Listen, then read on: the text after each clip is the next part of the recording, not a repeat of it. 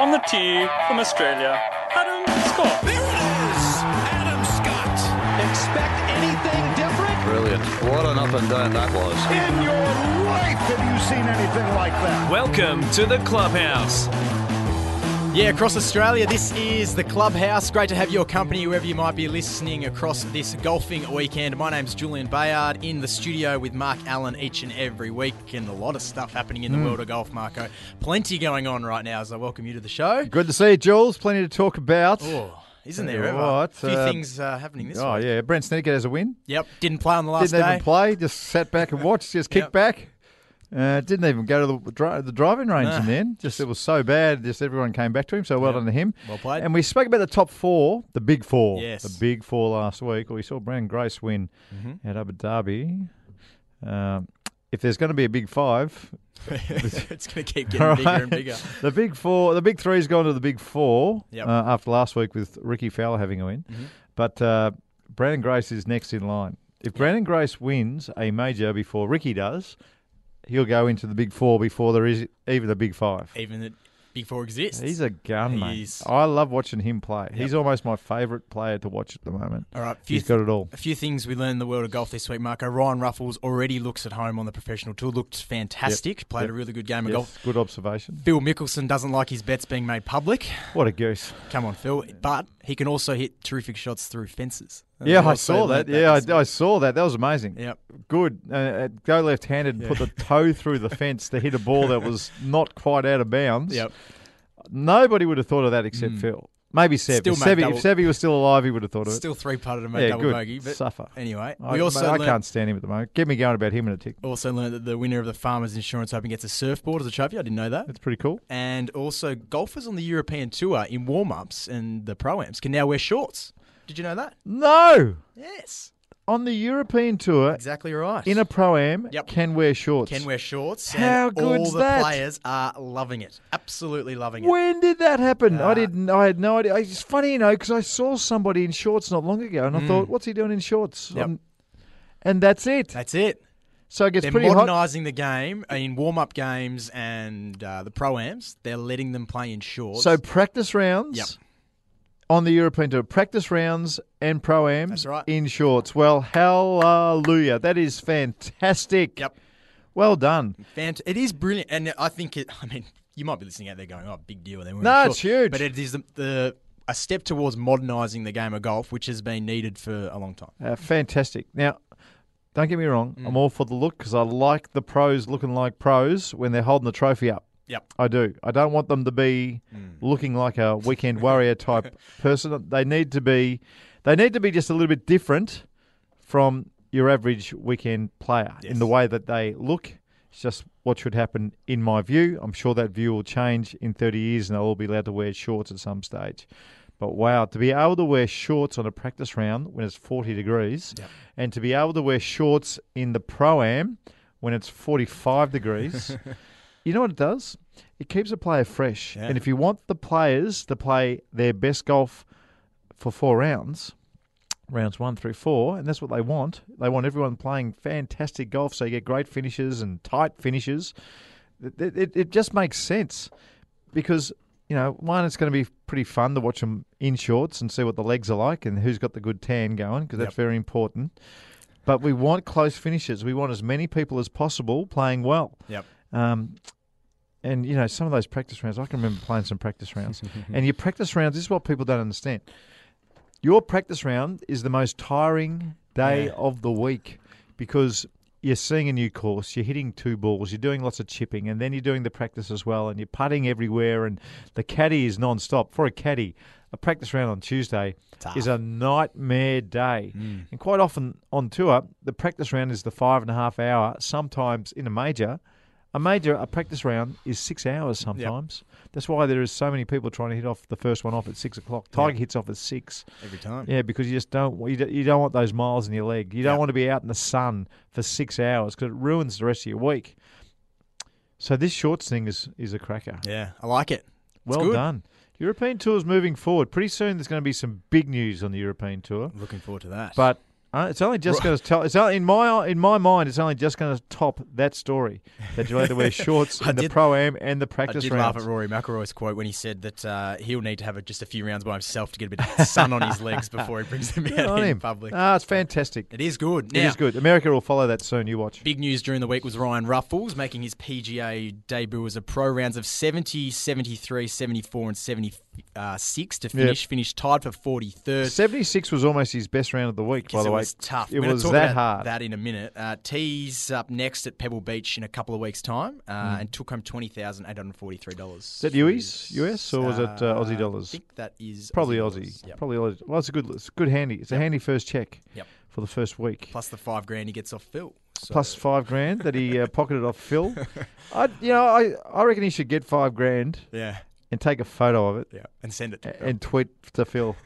Your 5,000 made it possible for me to make the cut. You should buy something with it and go, thanks for the present, Phil. Yeah. Can I? I'm happy to talk out of school. Yeah. That's who I am. Mm-hmm. Paul Gow, who is a character, and you quite often see him with Brett Ogle on the golf show on Foxtel, which is a great show. I enjoy watching it. I think they do a great job. Brett and Paul do a fantastic job. And sometimes you see Wayne Riley on it there as well. Yep. They're mates. Paul Gow was mates with Tiger on tour. And all the Australians loved Tiger Woods. They did. They liked him. They thought he was great. I think at some stage Paul might have said that Tiger's a much better bloke than Phil on Australian radio. Mm-hmm. Phil found out. Now, this is basically how the story goes. Phil found out that Paul basically said that, none of the Australians really like him, or the people on tour don't really like him. Paul had a tough year on the US tour and was going to go back to the tour school. Missed the cut on the final tournament. So he was going back to tour school. He didn't finish in the top 125 or 130 or whatever it was back when this happened. So he's finished his round, gets back into his locker, and there is a note on his locker. Good luck at the tour school. Thanks for the kind words back in Australia. Signed, Phil Mickelson. What a mongrel Phil Mickelson is. Wow. I mean, you're going back to the tour school. This is someone's livelihood. Yeah. So, look, Phil, brutal. Phil remembers stuff. He probably thought it was cool. But he has, he has history. I guess, I don't think Paul was the first person in history to talk about Phil Mickelson and that he's not well liked, and that's public knowledge, isn't it? Absolutely, everyone knows that. Yeah, in the locker room, you're not well liked. Bad luck. That's just the way it is. But when you watch Phil, signing autographs to the end, and his press conferences before majors are outstanding. Mm-hmm. I mean, what he gives to the public is unmatched since Arnold Palmer, probably. His public perception's fantastic. So Phil gets a lot of ticks. Yep. But Phil, to your fellow pro, you're not well liked, and that's your prerogative. But and you get a cross for that. Not a big cross, but a cross. Yep. But as far as the ticks are concerned, you're a star. Yeah. What he does for the game and what he does, I mean, that's great. But it doesn't mean just because a few pros don't like you, Phil, doesn't mean you're a bad bloke. Yep. It's just that you're not nice to your fellow pro. Speaking of Phil, now if you haven't seen it, jump on YouTube and look at this shot. Have you ever hit a shot through a fence, Marco? No. So No. He's second to a par 5, overshot the green, and then went before out of bounds, but it was through a fence with vertical pole, like poles. a pool, almost like a pool fence. It's almost like an old-fashioned pool fence. Yep. And the ball wasn't out of bounds, but he didn't have a backswing. So what he did was he turned his club upside down, so he was going to hit the ball with the toe first, and did it right-handed. Went outside the golf course, so he jumped the fence. Jumped it. Went outside stood on the footpath right-handed, and made a swing with the toe coming through the fence, hitting the ball and scuttling it towards the hole. Still made what?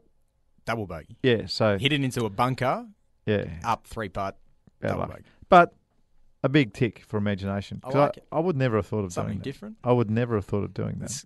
This is a bloke who can hit a shot over his head when he's on an upslope onto the green, which I think is just extraordinary. That's pretty hard too. Yeah. That's pretty hard too. You need a 64-degree sand iron to do that, and Phil carries one. So all that sort of stuff is very impressive. Just like it was for Ryan Ruffles to make the cut. It was with all that in the head. background. Yep.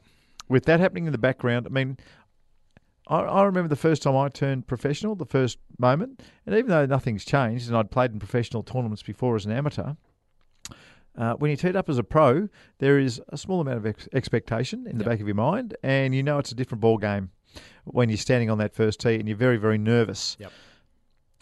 When you've got someone like Phil Mickelson basically calling you a liar, and you're only 17 years old, and you're wondering whether you've done the right thing or not, Phil's telling you you've done the wrong thing. You're probably thinking it's not that bad a thing that you've done. Nah. And then he adds the liar. You're a schoolboy. You're putting mayo on the story anyway. He didn't, by the way. Yep. To stand on the first tee and play well and then make the cut, that was magnificent, Ryan. Brilliant. And I've told you before that Ryan, his game wasn't as big as Jason Day's game at the same age, but this kid has more composure than any 17-year-old and more smarts and no ego. That's a big one. He's got no ego in his game. Yeah. You know, you look at his driver. All the drivers off the rack these days, they're 45, 45 and a half, 46 inches long. Not Ryan. Ryan has a 43-inch driver. He doesn't care, just wants to hit it straight. Still way above the tour average at Torrey Pines, mind you. The ball goes just as far with a short driver as it does with the long ones, folks. Just keep that in the background. All that stuff. You know, he when I look at his bag, it is a no-ego bag. And that's, it's a lot of time. You want the flash stuff. You want the big driver. You want... Not Ryan. Ryan's a very clever, composed kid, and he showed how composed he can be and why he's head and shoulders above every other kid his age in the world by making that cut with everything happening in the background. Good luck to him at Pebble Beach next week. Hopefully he gets the job done. Now, Farmers Insurance Open, Brant Snedeker was the eventual winner. An interesting end to the tournament. Brutal weather made tough conditions on the Sunday. They halted play. First 3 days, there was hardly a breath on those cliffs. There never is. No. There never is at that time. Now, Snedeker went out on the Sunday and shot 69, Marco, which was the only under-par score of the final round. A 77.9 average was the average on the final round. Now, they all came back and played on the Monday, and no one was there because the course had been absolutely torn apart by the wind. There was debris everywhere. It was deemed unsafe. He's sitting there watching them, trying to get under par to match his score. He was in the clubhouse, and he got the job done. Now, just so you know, 77.9, that's the highest fourth-round average at a non-major since 1983. It was horrendous. It was horrendous watching it. Now, I think we spoke last week about Tom Weiskopf and the redesign. We did. One of the things that makes it really, really hard, this golf course, is just these little shelves on every green. I've played it once, and I was told about the shelves, but when you go there, there's it's a round green, and there's a high shelf, a middle shelf, and a low shelf, it seems, on every hole. But when you're playing in winds like that, to actually get the ball on the right shelf then becomes very, very difficult. And then you add in how hard it's blowing, and you've got to judge going up a tier every time because you're never on the right shelf. That adds to it. And then, the course it's not straight up and down. It's not a straight up and down golf course, but it's pretty tight golf course. So when you're hitting out a rough, trying to hit onto a shelf in a 6-club wind and it's raining and basically everyone's just laughing out there. I mean, if you've seen the highlights, players are holding putts and, they're laughing. They're almost stuffing around. There's some videos of blokes hitting a putt. They didn't want to hit it because of the wind, and he misses 3 metres left, and then the ball blows back and comes backwards into the hole. Yeah, madness. Yeah. All that sort of stuff is madness. Brant Snedeker, the 69, was one of the rounds of PGA Tour history. Yep. Top 100. The top 100 all-time rounds on the PGA Tour. He'd be in that round would have got in there. Yep. That round would have got in there for sure. And just a blistering round. Ryan Ruffles a 76. I think he eagled the last hole as well, Marco. Did he really? From memory, I could be wrong. Sensational. Stand to be correct. Yeah. What was the average? It was 77.9. Yeah, so 2 shots under the average on tour. So they're incredibly strong. Yep. Incredibly strong way to finish your first tournament and to pocket 20,000. Well done, son. Well done, too, to Aaron Badley, who had an impressive finish in the tournament. New attitude for Aaron. Tied for 8th, now moves to 84th on the FedEx Cup standings. Yeah. He's been on the PGA Tour for 13 straight seasons before this. Relegated to the Web.com Tour this year, so hoping to get back. Yeah. And look, from the outside looking in to Aaron's world, and I am these days. I used to know him a little bit when he was a kid growing up. But from the outside looking in, he's always tried to perfect a swing, and you can't perfect your swing in golf. You can't. You can perfect imperfection, and the only way you can perfect imperfection in golf is to have Tiger Woods or Phil Mickelson's short game, Jordan Spieth's short game, because you can get away with stuff. You can hit a bad shot and get away with it. Yep. But you will never hit 3 irons to 10 feet all day. It's just not going to happen. You're never going to hit your pitching wedge to 6 feet every time. You're never going to hit the driver down a 10-foot gap 300 yards away all day. You're not. It's over. Forget about it. But you can perfect your recovery skills. And the best players in the world, the ones we've all seen, they're the ones who really did perfect that art, the art of escape or just making pars from nowhere. Jack Nicklaus was probably the only one who actually just, he didn't have the greatest short game of all time, but he was very much a centre of the greens kind of guy, Jack. So he didn't miss too many greens. Yep. He didn't stiff it too often, but he had the happy knack of making birdie putts when he needed to, and just won 18 majors. Pretty easy. Not bad. Yeah, not a bad effort. Not bad. So good luck to Aaron Badley as he tries to get his card back. Jason Day missed the cut. A bit sick. Hadn't played for 3 months. Yep. Did you take too long off? Yep. He always does. Yeah. But again, I'm from the outside looking in. I don't know what's going on with Jason in his head. He probably needs it. Maybe he's just one of those guys who needs 3 months off. Yep. But I would have liked to have seen him just, keep your toe in the water. Yeah. Not completely, disappear from the game. But he'll be right. His swing looked awesome. Yep. Pretty sick. Might have got caught on the wrong side of the draw. Who knows? But Jason will be right. You'll be flying by April Masters time. Lots going on in the world of golf, Marco. We've got to get to a break. Plenty more to come after this, including the Pro Shot. What are we having a look at today? What are we comparing? Blades versus perimeter-weighted irons. That's up next, right here on the Clubhouse. Mark Allen's here. My name's Julian Bayard. We'll be back right after this. In your life have you seen anything like that? You're listening to the Clubhouse. Mark Allen's here. My name's Julian Bayard. Great to have your company on the Clubhouse. Plenty to get through. Marco, you're teeing up this weekend, almost right now, if you're listening to this show. So, well, people know that we record. Yep. This week we had to record pretty early in the week because I was going down the Bowen Heads playing the Victorian Open. Yes. But I imagine, Jules, right now, let's hope you're on top of the leaderboard. I've got a very late tee time on Sunday. Probably the last or the second last group. Probably right up there in contention. So. And I'd be pretty nervous right now with not much sleep on Saturday night after a unbelievable 66 on Saturday. And just getting set to win the Victorian Open. Yep. That's where I'm picturing myself. That's where we're going to be at. As we're waking up this Sunday morning. We're going to have a tournament winner in this Clubhouse studio next week. That's what I'm banking on. We're going to have the Vic Open winner in here with us. That's what we're going to have. Because you're going to be in here. I'd be staggered if I make the cut, to tell you the truth. Yeah. Well, I'm hoping to. I'm hitting them well. Yep. And I'm putting well. That's so good. Who knows? Who knows? Hopefully I'm still playing. A few things also happening this week. A lot of people playing out at Royal Melbourne this week. Oh, that was huge. Premier's Cup, which was fantastic. A lot of money raised for the Royal Children's Hospital. Yeah, that's right. So for people who aren't in Victoria, Daniel Andrews is the Premier of our great state. And this was his idea. He got in contact with Royal Melbourne, which is a national treasure. They've got 2 courses there, the East and the West. And they opened up both courses for the Royal Children's Hospital. The Good Friday appeal is enormous. We know that. And Daniel Andrews, the PGA of Australia, a host of celebrities and professional golfers, and basically, so many companies and the corporate sector from this town. They were paying $5,000 a group. Yep. And on the day, they raised close to $250,000 just one day. Yeah. So Royal Melbourne, the Premier, Daniel Andrews, the PGA, which just put it all together, which is fantastic. But really importantly, they can't sell those groups for that price if they don't have the little carrot of Dermot Brereton or Kevin Bartlett, David King, Andrew Gaze, all these guys. Put up their hand and said, "Yep, I'm coming down. And I'm going to help out the Royal Children's Hospital." Yep.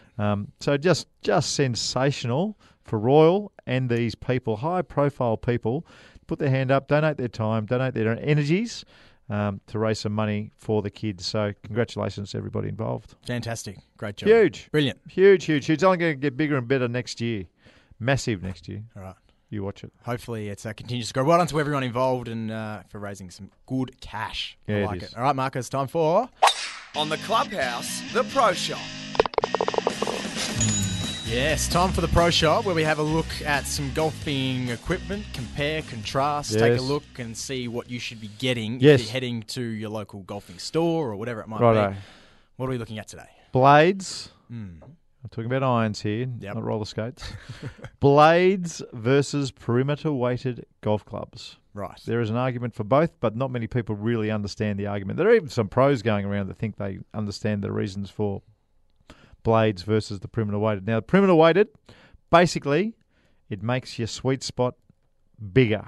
Yep. So in a blade, here we are in Australia, in a blade, your sweet spot on a 5-iron might be the size of a 5-cent piece. Mm-hmm. Perimeter-weighted clubs. Now, most of them, especially in this day and age, the sweet spot goes from a 5-cent piece in a blade to a 10 or a 20, Right. around that range. So it's not enormous, it's not a huge, but it is something. Mm-hmm. It is something. Now, blades, God, they look good. You know, when you look in someone's bag and there's a shiny set of blades and you put the club down on the ground, they Feels look good. so good. Yep. So a big tick for that. You want to feel like a pro? Then get a blade. Absolutely. But when you look at clubs these days, some of the perimeter-weighted stuff, like Jason Day uses perimeter-weighted clubs. Yep. So does Jordan Spieth. They use perimeter-weighted all the way through their bag clubs, those two. You got someone like Rory McIlroy. He's now using a kind of Nike perimeter-weighted golf club. So you got the world's 1, 2, and 3, all using blades. Excuse me, all using perimeter-weighted clubs. Yep. Well, there's an argument. There is an argument Yeah. for everyone to be doing it, but depends where you play. So here in Australia, the reason that I still use blades in just the 6-iron down, 6-iron to my lob wedges, they're all blades, is because the ball comes out really low. So a lot of pros, it's just craziness, have been saying this for a million years, that so they can work the ball better. Nothing has been said in the history of golf that is more false than you can work the ball better with a blade. You can work the ball with any club. Mm-hmm. It's side spin, but that enables you to work the ball in your hands. You can work them better. What blades do, which is fantastic if you are a long-hitting type person, is it keeps the ball nice and low. The last thing you want to do with your wedges and 9-iron is hit the thing sky high. And when you use perimeter-weighted clubs, with all the weight right down on the sole of the club, it tends to pop them up in the air. And then if you hit the ball a little bit higher on the club, it's a thing called the gear effect. It feels like a sweet spot, but what will happen is the club will kick back if you hit it a little bit high on the club. Mm-hmm. And because the club kicks back a little bit, it takes spin off the golf ball. So blades are very, very good for keeping the ball low and hitting the ball the right length all the time. Really, really important to hit the ball the right length and keeping it low, which most pros really appreciate. But even these days, these professional golfers, they need a little bit of help because the new ball is designed to spin still with the short clubs, but not spin with the longer clubs. So pros these days, even their 2-irons, everybody, Tiger Woods even these days, Adam Scott, one of the best, they're all using a 2-iron or a 3-iron with a huge sole on the bottom and a hollow golf club. Some, like Jordan Spieth, even uses a graphite shaft in his 3-iron. Really? So the launch angle just gets the ball up. In the old days when you used to hit a 2-iron with 20 degrees loft, the old days, the only thing keeping the ball in the air was the spin that you used to put on it. But these days, the golf ball is designed not to spin. So there is not much reason anymore for you to be using a blade unless you know what you're doing and you're living in a windy town. Yeah. None. If you're playing on courses near the ocean, for example, that are going to be really blades are pretty affected handy by the wind, then blades, these blades that are going to keep it low are going to be the way to go. But very handy. You've got to be a high-level golfer to be able to use them because you need to be able to find that sweet spot. That's right. Look, for not many pros have ever tried to hit the ball high. Most pros are trying to hit the ball a little bit lower. So blades just help out. But your average golfer, he wants to pop the ball up in the air. Absolutely. I mean, if your club head speed is under 100 miles an hour when you hit your driver, then there's no reason in the whole world why you should be using blades. Yep. None. What's the cost difference like, Marco, for your... No, about the same. About the same these days. So look, there is an argument for blades, and there are some players more and more are using blades to the 6-iron like I do, just because, I don't know, I've been used to it my whole life, but the 5-4 and my 3-iron is the biggest thing you've ever seen in your life. It's so big because you need it, because hitting a 3-iron these days is very different. The ball does not spin off a 3-iron like it used to, so you need a club that launches it high. So there are ticks and crosses for both. Yep. 3-iron these days, I can't hit a blade 3-iron. I can hit it in the air, but there's no way in the world it's going to stop on a green. So a big cross for a blade in the 3-iron if you're using the new ball. But the short irons in the perimeter weighted club, they do go very, very high. So what they've done is the pitching wedges are now. A pitching wedge is just a 9-iron with a P on the bottom. Yeah. That's all it is. So that's why everyone's using 4 wedges these days as well. Yeah, right. So there's ticks and crosses for both. But the basics are, if you don't hit the ball very far, don't use blades. Yep. Pretty simple. There you go. End of story. Pro shop. Which one won? I'm going to go with if you've got a handicap below 6 blades. Handicap below 6, but only 6-iron down. Yeah.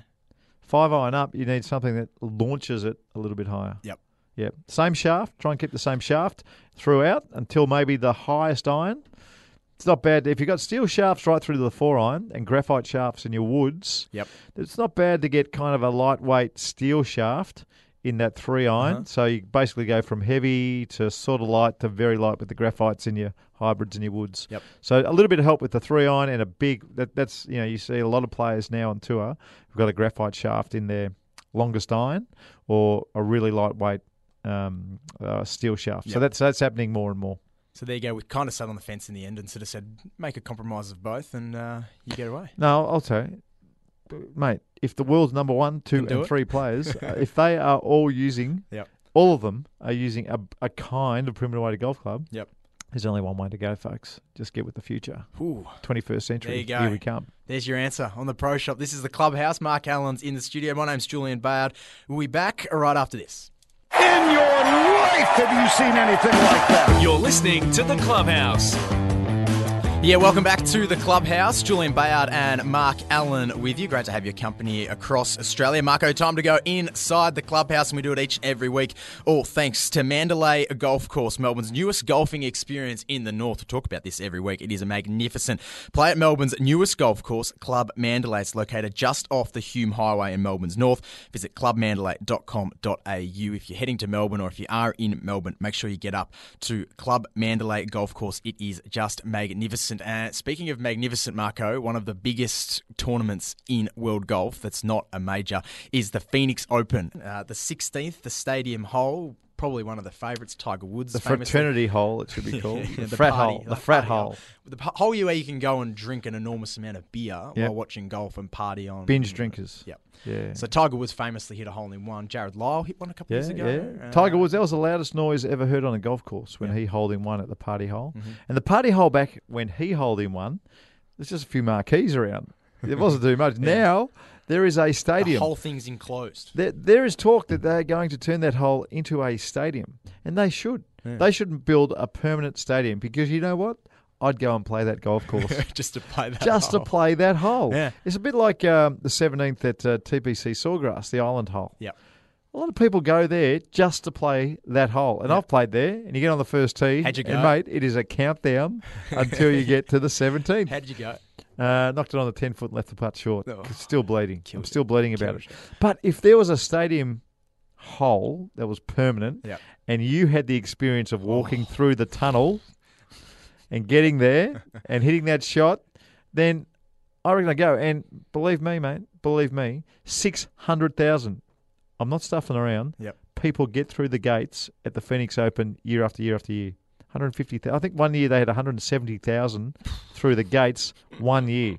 100 just going to the golf. It's always Super Bowl week, Super Bowl 50 this week. Yes. Mate, it is an unbelievable tournament. It started something big, but I would love nothing more than to see them build the stadium around the stadium hole.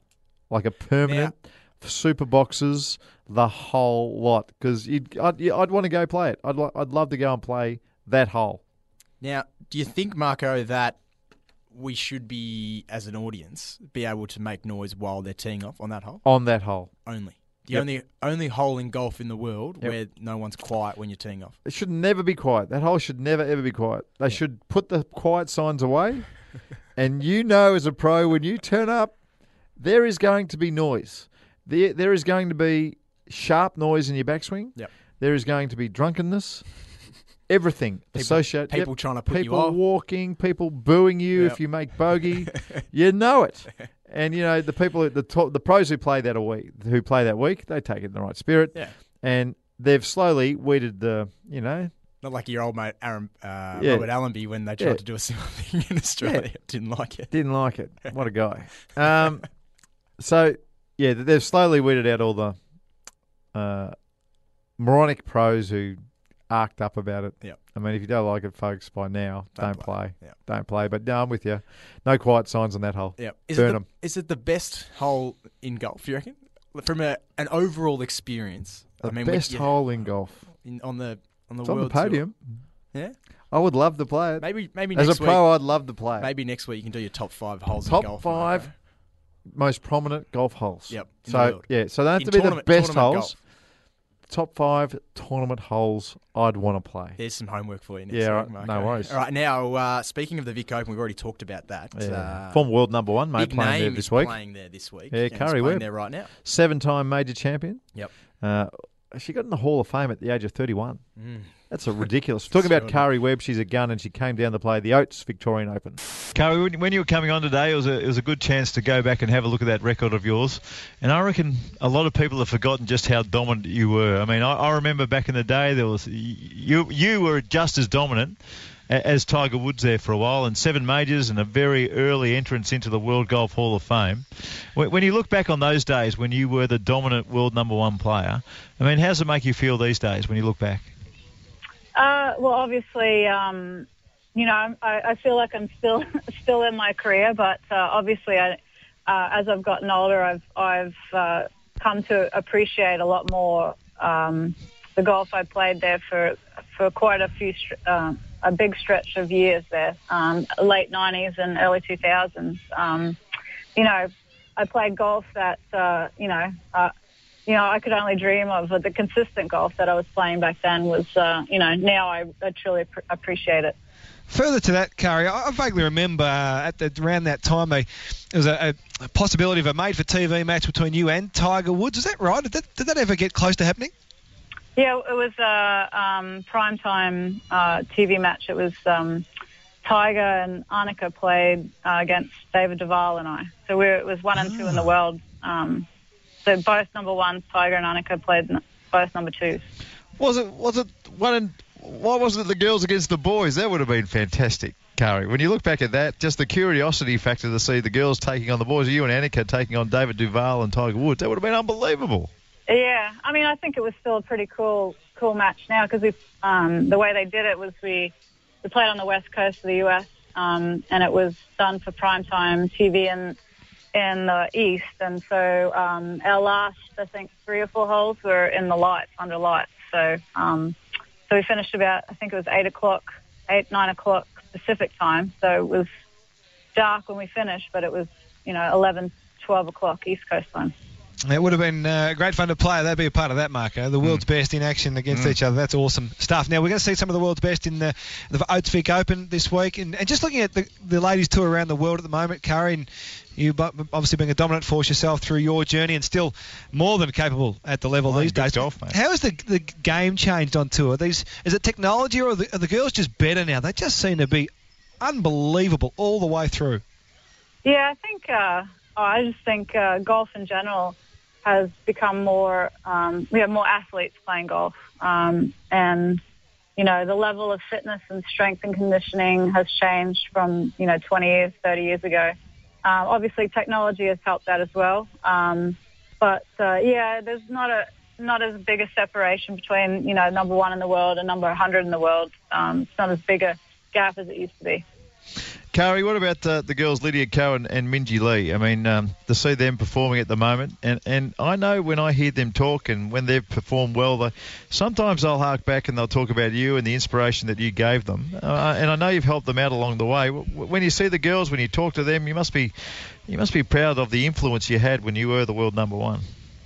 Yeah, I mean, I've really, in the last 10 years or so, really enjoyed the mentoring part of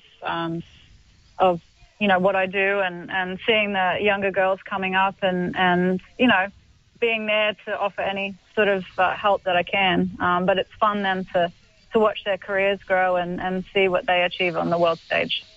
And what's left for you, Kari? Certainly not over by any stretch of the imagination, but Another major. do you need one more? Is that what you're after now? Just one more or a couple more?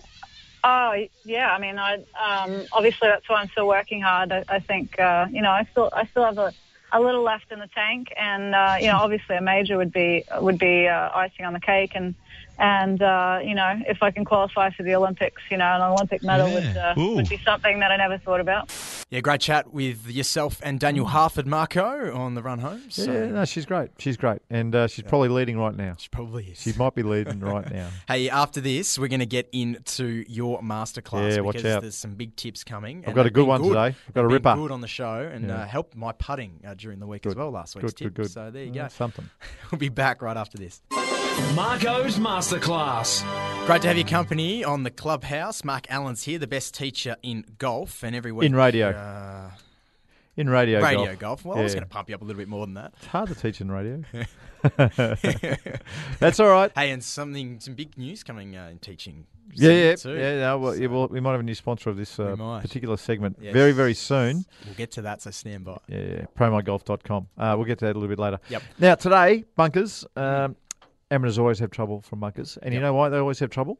Because if you're in a greenside bunker, you don't have to hit the ball very far to get the ball to the hole. So in everybody's mind, you know what they do? Because you're not hitting the ball very far, they take a really short backswing. Yep. So what happens then is that you either take the right amount of sand and leave the ball in the bunker because you haven't had enough clubhead speed, or you're so sick of leaving it in that you don't try to take a little bit of sand next time, and you don't take any sand and you just smack it 50 yards across. Yep. And your day is ruined. I see days ruined all the time when I play with amateurs who have no idea in the bunkers. So the moral of the story is you actually don't hit the ball in a bunker. Yep. That's the way you got to think about it. You've actually got to hit the ball fat. So if you're going to hit the ball fat, you have to hit the ball twice as hard. And when you have to open the club face up, don't open it up too much. That's something the pros can do and people who are highly skilled and have been in the game a long time. But if you only play once a week, once a month, once a fortnight, or if you play all the time and you're just no good in the bunkers, open it up just a tiny, tiny little bit. Even go down and get your pro. If you've got a lob wedge, normally 60 degrees, get the pro to put 2 extra degrees on it. They've all got loft and line machines. Make it a 62 and the ball will come out a little bit easier. But the trick is there is no real technique in bunkers as far as wrists, unless you're in a plugged lie or in a really bad lie. That's the only time you pick it up quick with the wrists. If you've got a decent lie, all you do is you have a long, loose swing, long and loose, and thump the club down behind the ball. Yeah. Thump it down. If you're not thumping, then you have got no idea. If you're just trying to scoop it out or gently get it out, just try and steer it and help it out of the bunker, it does not work. No. So if next time you're in a bunker, if you're in a bunker today on your Sunday round, then just make a long, loose swing and thump the sand iron behind the ball, and you'll find that golf ball popping up and going somewhere on the green, which is a good start. Once you get it on the green all the time, then you can start worrying about trying to get the ball close. Yep. And that involves, opening the club a little bit differently and all the rest of it. But at the moment, long and loose and thump the club behind the ball. I like it. Don't do that if there's no sand in the bunkers. Don't do that. It's another technique. Yep. Right. Well, we'll talk about that another day. Another because day. there are some thin bunkers, and we'll talk about how far you dig Concrete down bunkers. and all that Yeah, sort you of can't stuff. thump on concrete. No. Doesn't work. Hey, Marco, great to be here. Good luck in the Vic Open. I'll be leading, mate. You'll be in front as we hear this. Call the engraver. Tell him there is an E in Allen. Hey, Can you do that for me? We will see you next week with your top 5 holes in golf. Top 5 holes I'd want to play in professional golf. Yep, I'll do that. We'll see you next week. Catch you next week, buddy. Clubhouse. We'll see you then.